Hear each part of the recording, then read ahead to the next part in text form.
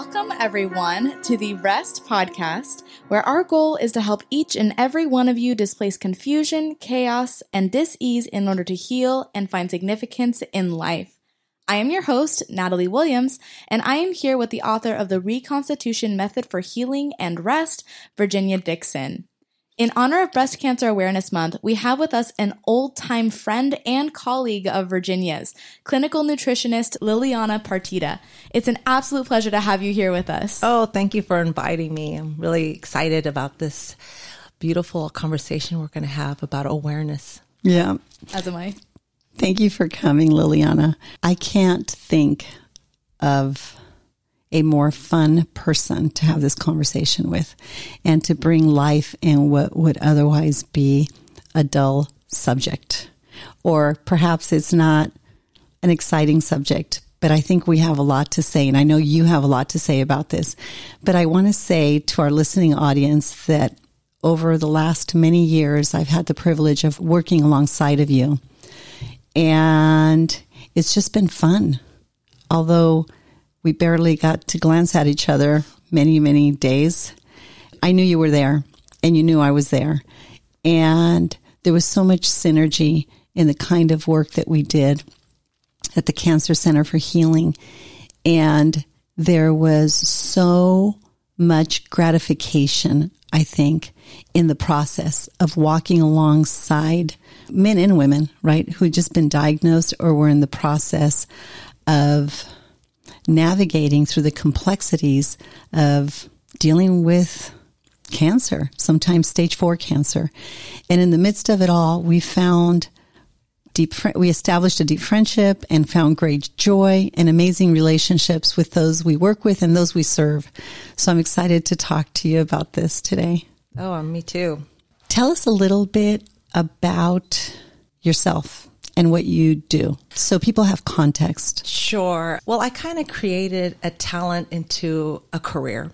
I was a track and field star, I would say. I was a state champion, and kind of was just a natural progression that I would evolve from health and fitness into a career that led me into helping patients treat a variety of conditions. And it started with the desire to help my mother when she had gotten cancer. She'd gotten breast cancer, and I was actually living out of the country at the time and decided it's time for me to come home. So it was the first thing I did is I just jumped into all the ways that I could support her in her treatment and the journey that she was going through. So that led me to become a nutritionist. And because there was so much conflicting information in regards of treatment and traditional and also alternative therapies, that it was just overwhelming and confusing. So I kind of dove deep into it, and I got my certification at the Institute of Natural Healing. And it just became such an incredible passion, not only to watch my mother recover, which later my father ended up getting leukemia as well. So I had a wonderful foundation being able to help them on this hero's journey and to watch the amazing work that the body can do when you give it the right environment, which led me into working with Dr. Leigh-Erin Keneally. And I've been working with her for 18 years, and it was a wellness center as far as the practice. And then it really kind of just, out of the need, we created a huge center for the healing in regards of treating cancer patients. So the passion has led into a fabulous career, and it's something that it's ongoing. So it's never a dull moment. Like you said, this could be a conversation because, it's heavy. Cancer is a heavy conversation. It's not that it's it's a shocking. You get a diagnosis. It's not something that you expect, number one. It's kind of like heart disease. You don't even know you have it until you have an episode. And the same thing with that. So there's so many facets of a diagnosis. So for me and like for you, we're working on the whole person. We're not working on just the area, the tumor. We're working on creating the synergy and, reestablishing that their mind and their body are not separate. Well, I'm glad you brought that up. And I do want to touch on something that you just said. Dr. Leigh-Erin Keneally wrote a book called The Cancer Revolution. Mm-hmm. There is a cure for cancer. It's called prevention. I don't remember if that's on the title, but we live in that world and have seen miracles. Yeah. Right? Absolutely. And something that is often at the forefront of so many people's minds. Yeah. And that is can breast cancer, or any cancer for that matter, be prevented? And I would say, statistically speaking, that we're looking at lifestyle in general can be 85 to 90%. And so, of course, that's not just what you eat. It's how you sleep and how you exercise, how you move your body, your detoxification. We really are not taught to do internal detoxification. We're taught to take a shower, brush your teeth, but we've forgotten the most important element in regards of getting rid of excess. And so one of the things that I love about what I do is getting to educate the patient to really recognize that what is happening to them is not outside their scope, and to not give power to that is outside their scope, like the doctors know everything. I said, you employ us. So really you're at the helm, right? And so if you don't like what you're hearing from a doctor, or you don't feel that you're synergistically connected with them, that they're not listening to you, well, it's really important for you to be able to speak your truth so that you can have the safety. Because I think the biggest thing for all patients is when they come into this situation, the reality of their mortality. Right. And we all know we're going to die. And I feel that patients really aren't afraid of dying because they know that that's, obviously a given. What they're afraid of is how and what they're going to feel. That's right. It's suffering. Yeah. Right. And so what I try to get everybody to put their attention on is don't get too far out in the future, because the future can be very scary and it's an illusion. But the biology is experiencing as it is so you're creating a plethora of chemistry that's going to lower the immunity rather than to bolster it back up, and to recognize that all the answers are within, and that all we have to do is just be willing to turn over lots of different rocks. Right. What's underneath that rock, right? And we've seen the consequence of, as a man thinks in his heart, so he is. We've seen the consequence of the transformation that comes with really thinking about what we think about, and things that would otherwise drown us, as we broaden the prism of those things and we understand why that there's a wide range of theories, of research, of information out there. As we step into that alongside the patients, transformation happens. Yeah. And that can be instrumental in what's happening. No, not can be, is instrumental in what begins to happen in their biology. You said something about detoxing, and it isn't just the food and the lifestyle. It's the choices, it's the decisions, it's the thoughts, and sometimes it's relationships and the emotional constitution of detoxification. Yeah. And I know you deal with that quite a bit. Yeah. And probably the first thing that I ask the patients is, what childhood adversities did they have, right? Because in German medicine, we believe that every disease has an origin in the emotion. And so often patients will go, wow, I never expected to get what you're asking me or what information that you're giving me out of a nutritional consultation, right? And it's because I don't deal just with the physical. I'm looking at all levels. So I want to know their emotional status, their stress status. Are they happy? Do they have a circle of influence that is inspiring and supporting? And many people, they don't. They don't. I mean, even science is caught up to the fact that people heal so much faster when they have a supporting environment. And so I tell patients, if you have no family and you have no brothers and sisters and things like that, then, where's your tribe? Church is the best place. Our organization where we can do spiritual work and we can support each other, or different organizations or support group. But we need each other. You cannot do this alone. And if you try to do it alone, then your mind plays really so many tricks on you, and you end up way far in the future of what if, and then it's what if I die? What is going to happen? How this is going to work? And what about my children? Who's going to take care of this? And I said, oh my God, look what you're doing. You are stealing this very moment from all those people you love by being in the future, by even looking at your child and wondering if you're ever going to see that child get married or have children. And in that moment, you're not present. Right? You're disassociating. And so I always tell patients, look, you didn't sign up for this. You didn't put your ticket in the lottery, but all of a sudden you got the lottery ticket that you are on a hero's journey. I mean, a hero's journey. Who wants to be on a hero's journey? It's going to be treacherous. It's going to be the unknown. You're going to have sacrifice. There's going to be suffering along the way. And all your families and your friends and your support people, they're your cheerleaders, but they're not on your journey, right? And so I said, even the times where it's the most difficult for you, they're not going to be there. So you have to be your best advocate. You have to be your best friend, your best spiritual advisor, your best mother? Are you that? Are you capable? And if you feel that you haven't been that because you have a lot of critical voice inside the head, then I teach them what that looks like. And that's self-care, self-love. You gave me an interesting statistic in a handout last night. Yeah.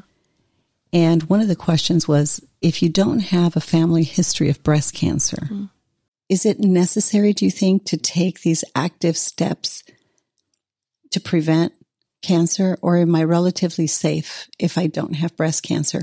You stated some interesting statistics that in 2004, cancer accounted for 13% of deaths worldwide. That's about 7.4 million people. Yeah. But with projections now estimating to increase at a rate of 12 million deaths. That's one of every two people. One in every two people will develop cancer in their lifetime. How accurate are you seeing that play out since you've been in the field for almost 20 years? Honestly, I feel like it's an epidemic. Mm-hmm. Okay? I do too. It's an 100%. epidemic, and it frightens me because, again, people aren't waking up and they're not getting serious until they actually have a situation. So I think prevention is the best medicine. That's right. And so, again, early detection is really important. Yearly examinations, palpitation of the breast. I mean, I tell my patients on a weekly basis, you should be palpitating your breast. And the best time to do it is when you're in the shower, in the bathtub with a little bit of soap. So it's very slippery so that you can get kind of, in circular motions around your breast. Look for areas. And so for me, I'm very aware of my body, whether I'm doing shiatsu on the bottom of my foot and I go, oh, this area is a tender. Or I look it up. Oh, here's my intestinal tract, or here's my lungs, or here's my that. Because reflexology is a very practical way. It's specific and it's practical way to find when something's off in your body. 100%. And it's Feet, been used hands. for hundreds of years. Yeah. Thousands, yeah. Thousands of years. Exactly. I want to ask another question. Yeah. Because I saw this on your notes as well. Diet is a very practical step everyone of our listening audience can take into consideration, their diet. Would you please go through the statistics that you shared with me and specific diet suggestions that you think are imperative? So, because we're always looking at what portion is contributing, right? So they say that 33% of lifestyle is, but when it comes to breast cancer, 50% will be based upon the diet. And so the diet is so important because it's the foundation. It's like we got to build our house with a good foundation, then the walls start coming up. And also a foundation is stress management, because you can have all the wonderful vitamins and the great organic foods, but if you're under stress and the sympathetic nervous system is on fire, you will never heal. And if you do heal for a temporary period, it will come back within a 5-year period. And this is why when I call it the hero's journey, I say, don't rush to get to the other end where you've got a piece of paper that says you're in remission. That's not the goal. The goal is to pick up your pearls of wisdom of your suffering so that you are a different person when you get to the vista. So you're looking at everything from a different point of view. Exactly. And we know that, well, right here, you'd mentioned that studies show vegetarian diets are at least modestly cancer protective. Yeah, Is that correct? It's very true. And so a lot of times I'm not a doctor. So as a nutritionist, I will comply with whatever the orders the doctor feels is going to be the most effective. So a lot of times our patients are asked to do a vegetarian or a vegan diet because of the estrogenic effects of meats, and also to the heterocyclic amines in meats when they cook them. So depending on the type of cancer, we would recommend different types of diets. So I would say overall, in general, vegetarian diet is good for everyone. But again, if you don't have a situation where you have a compromised immune system, then I call myself a flexitarian. I'm flexible. When I have an intuition of having some animal protein, my diet might do. But of course, I'm even thinking about the planet and the footprint of the planet. So vegetarian diets are going to be very helpful on that level as well. But again, you've got a lot of phytonutrients, a lot of raw foods, a lot of enzymes, a lot of alkalinity, a lot of water, minerals that really support the body. Because why do we get cancer? I mean, if you had a 7.4 to an 8 pH all the time, you wouldn't get disease. It wouldn't have a fertile soil. Right. And so again, so many people, because of, I don't know, sheer laziness oftentimes don't eat vegetables because they got to wash them. They got to chop them. They forget about them in the refrigerator. Then they go to waste. So then they just don't want to bother. So they end up eating dead food, right? Packaged processed, even foods that they pick up at restaurants and stuff, it's not going to be with good oils. It's not even going to be with good energy, because the person behind their cooking may be upset. And I always say vibrational frequency is really important. So as you're cooking, you have to have the mindset, I'm putting love into this food. I mean, this is why mother's food always tastes so fantastic, because the mother's cooking and she's like, oh, everybody's going to love this so much. And she even looks at looking at the children or what have you when they got their food, because she's looking for the look on their face, right? And so we'd hope so. Yeah, we hope so. Let's just say in my condition, that's what it was. My mother was a superb chef. And so all of her daughters, 8 daughters, are all superb chefs as well, because we got inspired by the flavors and the passion behind cooking. So I tell every patient, we are not going to give up an ounce of flavor. What we're going to do is we're going to create swap outs. So everything that you've identified as what I call a homing food, things that my mom made that made me feel loved and things of that nature, because we all have cultural food, right? Asians have the rice and, the beans and the tortillas and pastas. And so we all have our cultural foods. I don't want you not to have those, but what we want to do is turn them into a lookalike. Okay. And so I have created an incredible amount of recipes that are homing foods for every different culture that they could have, that's going to be super low in sugar. So why should we give up the ritual of fabulous food and taste because we have a condition? By the way, I'm going to have you on another podcast to discuss those recipes and that cookbook and everything, because it is fantastic. And Liliana is an amazing cook. I want to mention something, because rest is all about reconciling confusion, chaos, and dis-ease. Oftentimes during mealtime, there's so much distress and anxiety. Yeah. And that food literally turns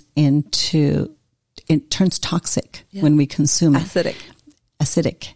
And it is toxic to our body. It's not healthy. Yeah. And there's other complexities associated with that as well.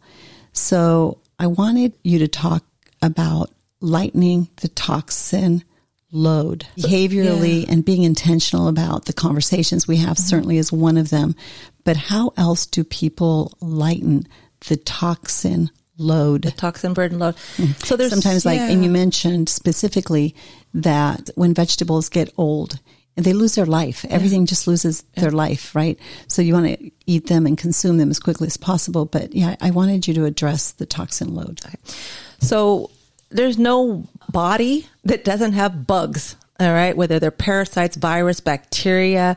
And so we're never going to get rid of them entirely. What we want to do is mow the lawn so that we have that beautiful golf course looking lawn, right? Because if a golf course lawn wasn't tended, the weeds would grow a lot faster than the normal lawn. So that's what bugs do. So for me, when I see a patient, one of the first things I want to address, besides the emotional aspect, and because honestly, we emotionally eat, okay? It's all a dopamine hit to the brain, it's just like sugar is like cocaine. It lights up the brain like crazy. So I want to talk about that in regards to the choices that they have and even why they're having those choices. And so what does cancer thrive off of? Sugar. What do all these opportunistic bugs thrive off of? Sugar. So the first thing that I get them to understand is, what is sugar? Okay. Sugar is everything from the plant kingdom. Doesn't matter if it's a vegetable, a fruit, a bean, or a grain. It has a glucose component to it. Although it has amino acids and other constituents and fats, if I were going to weigh it on a scale, it would lean towards sugar more than anything.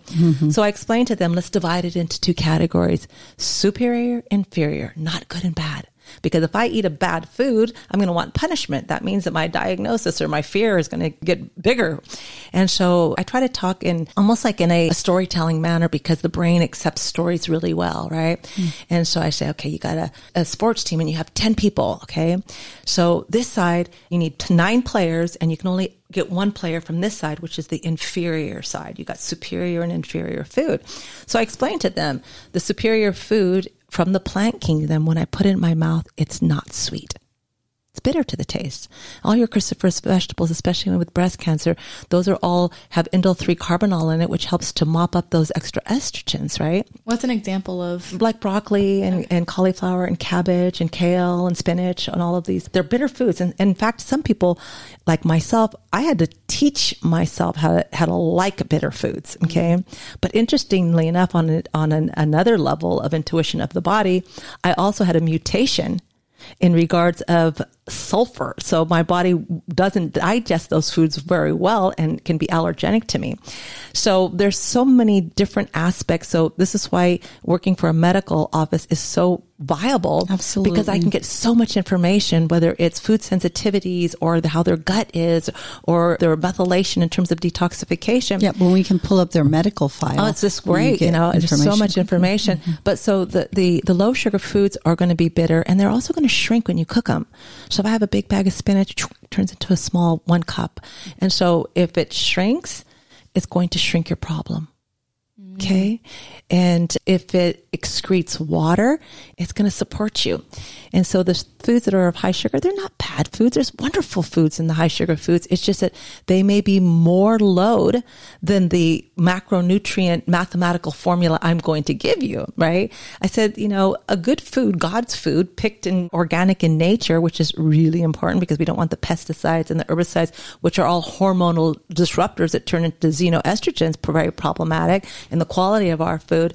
But these other foods that are really high sugar, it's not that they're bad, but 2 tablespoons of sweet potato can be 9 grams of sugar equal to 3 cups of broccoli. Exactly. So if I've got a big appetite, I want to see my plate full. I don't want to just be this, because just that in itself already depresses me because I love food, right? I'm like, oh, no, heck no, that's not going to work for me. And when they do want these foods, because there's many patients that come to us in very late stage and they might have cachexia, which is mean muscle wasting, and their body's just breaking them down and using it for food. So then I have to be really careful because when these foods shrink and they're low sugar, they will also shrink your waistline and you will lose more weight.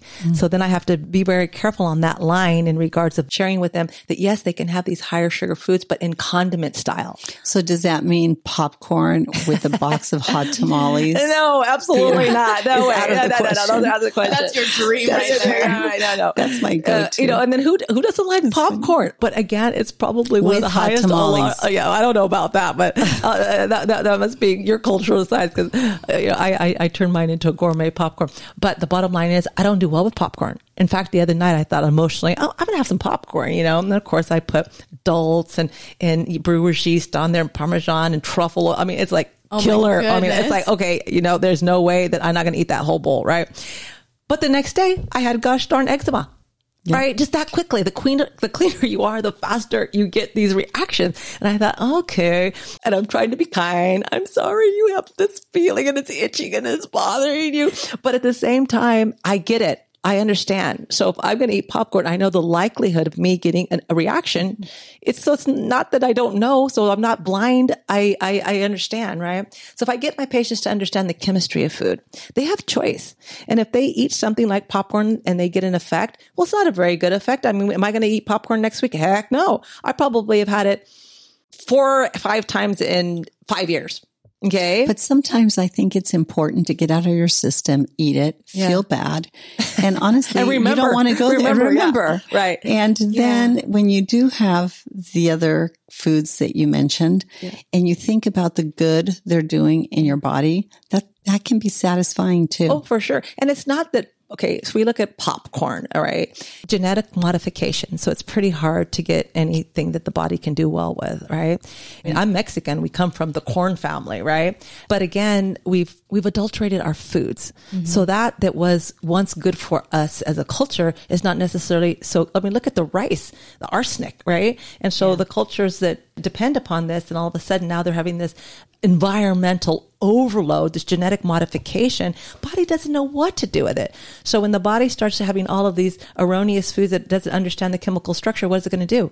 The immune system is going to attack it. Mm-hmm. So if your immune system is constantly in vigilance of what it needs to get rid of, foods that you're consuming that are allergenic to you, the parasites, the virus, the candida, the Epstein-Barr virus, when does it have time to be vigilant of the invaders that are coming and marching into our home, which is our body? Mm-hmm. And so food is essential. And I want them to really look at it as this is medicine. And things like sweet potato, it's very alkaline in nature, but it is high in sugar. So I say just a little teeny bit into your salad and a little, use it as a condiment in color and texture, but don't let it be the main event anymore. Right? Like I'm not going to have a bowl of quinoa and on top of that, a bowl of beans and on top of that, some chips with that. No way. That's about 70 grams of sugar. Yeah. Right. And so many people, when they go into vegetarian, vegan diets, they get full because you want to be full after you finish eating. And animal protein makes you feel full very, very quickly, right? In your brain.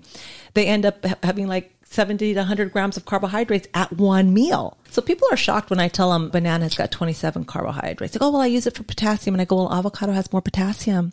Okay. And it's not going to stimulate insulin, and it's going to not feed your bacteria. It's going to be a friendly, a good healthy fat for you. So when you teach patients the science of food, you also teach them that a lot of times they're not at fault for the foods that they're choosing because they have an emotional imbalance. And That's they're right. looking for dopamine hits, That's right? right. And so casein morphine, gluten morphine, right? Sugar, if you take a diabetic brain and you take a cocaine brain, they look the same. That's right. So again, That's amazing. Yeah. They do. Yeah. I tell my patients, we're going into sugar rehab. Okay.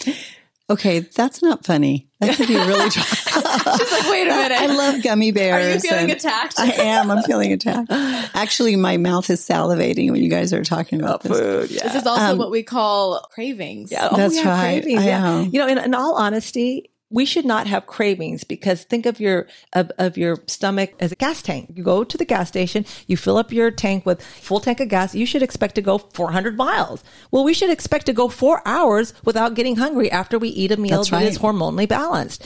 And so I tell patients, if you're hungry too quick, too soon, like in an hour and a half, and you're mentally alert, you haven't had enough calories.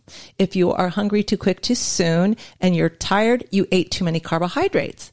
So I can give them all of these little things that can make them aware of themselves. If you get a histamine reaction when you eat a food, your blood type O, and you start, then your white blood cells are attacking your food. If you're an AB blood type or B blood type, you're going to get nasal congestion. And all of a sudden, that is a reaction of your immune system. So when you start becoming aware of yourself, you can start course correcting really easily and go, oh my gosh, what am I eating right now? I'm getting a histamine reaction. Oh yeah, I ordered a piece of fish and they probably did it in a little bit of flour, right? When we do the segment on your cookbook and we break down foods, I would love for you to make a list of those for us to go through. Okay. And Natalie can perhaps post it on somewhere. I don't Heck, know. Post it on one of the I'll platforms. buy the cookbook and I know. I'll cook from it and I'll post it. But that's right. But the symptoms are really important. Oh yeah. I never understood why I loved the idea of an egg, but when I eat eggs, I just don't feel right. And then I energy tested. Can you talk about energy testing food? I actually teach my patients how to do their own kinesiology checking, because I'm not always going to be around. They're not always going to have something that supports them and instruments to do this. So I teach. And they don't need to go pay $350 for somebody to do it. But the thing, what I also teach them is that they have to make sure that their right and left brain hemisphere are speaking to each other, right? That's right. So I say that your thymus gland is a good place to place something on The center of your chest. the center of the chest, just like here's your Adam's apple, maybe 3 inches below that, right? Not the center of the chest, but just slightly up. Okay. I say, well, okay. What you can just do is you can take whatever it is that you're kind of wondering if it's going to be advantageous to you or not, and place it An avocado. Take an avocado. Take an avocado. Okay, so then I have them stand upright, right, and in neutral position. I have them with their feet underneath their hips, and I just have them look straight ahead, keep their head neutral, but look down at a 45-degree angle with their eyes so they can emotionally go into the emotional connection. Don't bend down, but just keep it neutral. And then I say, okay, say a statement that's true so we can see if your brain is speaking to itself. So I say, state your name. And so you state it like I'd say, my name is Liliana. Okay. And I just wait. And if my brain is communicating, I should move forward when it's a yes. That's right. Okay. So then I want to say, okay, now I want to say something that's not true. My name is Sam. Then my body should go back. So once that I've established that my right and left brain hemisphere are speaking to each other, then I would take whatever it is, and I show people all the time, I'll take a supplement that might be in my room, and I'll put out my chest and I'll say, this is safe and appropriate. And I watch to see if my body goes forward or back. And how I show them is I take a cell phone and I put it there and I say, this is safe and appropriate. And 100% of the time, I go back, right? Mm-hmm. So this is something that they can do. Now, what happens if they go forward on no, right? If they have a reverse polarity, or sometimes they go in circular motions where their body's not going forward and back. And then these patients have not done what I call enough right-left movement in terms of the hemisphere. Mm-hmm, everything's linear in their life. everything's linear. They sit, they walk. But people who exercise or who do yoga or Tai Chi, the movement's so flowy. You go right to left and you move all around. You have better communication. So I teach them kind of how when you first learned to crawl, you were trying to have that identification of right, left brain movement. So I teach them cross crawl. I just have them march in place, but they put one hand on the left and one hand on the right, opposite hands. And then I have them test again, and they actually test much better. So again, you're giving them more idea of who they are. You know? Become aware of yourself, right? I just want to touch briefly on the lifestyle factors that contribute to breast cancer. Okay. Basic ones are stress, sleep deprivation, leaky gut. Yeah. Do you want to say anything about leaky gut? We talked about the toxins, so right? Leaky gut is really prevalent. Okay. And so people are experiencing bloating, gas, distension of the abdomen, pain. I mean, at our clinic, we always look at bugs for everything. We step right outside the box very, very quickly. So again, we have a lot of things that we can test with that, whether it's energetic frequency, where I can scan somebody, kind of like kinesiology. Are you matching up with this frequency? Kind of like homeopathy, right? But as I said, everyone has bugs. So that's the first thing we look at is how do we take the load down? Most of patients who have cancer have a very high viral load, and especially things like Epstein-Barr virus. Okay. So again, those are the fire, right? It's like, that's like putting the fuel to the fire, right? We're adding petroleum. And so you got to clean house. So Candida cleanse, for example, the lifestyle of a diet for any patient who has an immunity issue, whether it is cancer and, or let's just say an autoimmune disorder, is we really try to look at how do we create balance throughout the entire body. And we start with the GI system. So if you have a leaky gut, that means that you've been compromised in terms of the junctures of the gut. So they're supposed to be really, really tight. And what happens is if we eat foods that are offensive, that we don't break down very well, and we don't have... Give an example. Eggs, dairy. So eggs and dairy are very high on the allergen. Soy is very high on the allergen. Nuts are very high on the allergen. Gluten is very high on the processed meats. Processed meats. We just don't even have them. They're not a vocabulary. They're not a vocabulary in an immunity a compromised diet, right? Because those are just basically carcinogens. So the goal is that we want to recognize that cleaning house is not an option. That's the first thing we're going to look at. And then once we actually support the immune system in regards of the gut, mending the junctures, which means we take the offensive things away, whether they're food sensitivities, whether they're the bugs, let's remove them. And then let's replenish it with the enzymes so that you can break down, because you need an acidic stomach. Your blood needs to be very alkaline. 7.4, is normalcy, but your gut needs to be a 0.2 in acidity. Otherwise you can't break down these foods. And oftentimes so many people don't have enough enzymes of what's called hydrochloric acid, which creates that real acidity in the gut to, what I would say, discourage those bugs from taking up house. But if you don't have the enzymes, you don't have a good army, boy, it's just like, whoo-hoo, the hood, all the bad boys are going to come, all, your heavy metals and all of these things. Heavy metals is a big thing too. So that's the first thing we're going to do is we're going to decrease the viral load, the toxin load, and then start to support the immune system and then go into treatments. Obesity increases the risk of some types of cancer. Yeah. And consistent evidence also indicates that overweight and obesity are significant risk factors for cancer reoccurrence. So kind of think of it this way, is your fat cells, especially around the stomach, turn into an endocrine system, and they produce bad estrogens. So you'll notice that men, right, when they're in a diabetic situation, they've got this pregnancy belly. Oh my gosh, they're not only such high risk for obviously diabetes because they're there when they have that, heart disease, but cancer. Yeah. And, men get breast cancer not as likely as a woman does, but there are cases with men getting breast cancer. And oftentimes you see this estrogenic effect, not only in the belly, but you can see men have gynomastica. They start to get breasts. Yeah. And so your fat cells literally start acting like an endocrine organ, producing the bad estrogens. So obesity, figure it this way, most oftentimes when we have an excess and people are in an obese state, they're no longer able to use fat for fuel.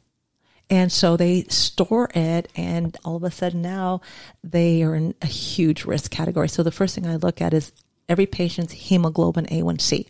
That's not a fasting. Fasting it just tells me how how well you metabolized last night's dinner to this morning. But a hemoglobin A1C tells me how much sugar has been in your blood over a 3-month period. Wow. People will go, oh my gosh, nobody ever told me I was diabetic before. And I said, well, your hemoglobin A1C has been at a 6.2 for a long time, coming from the results we get from another clinic that they sent them over to us.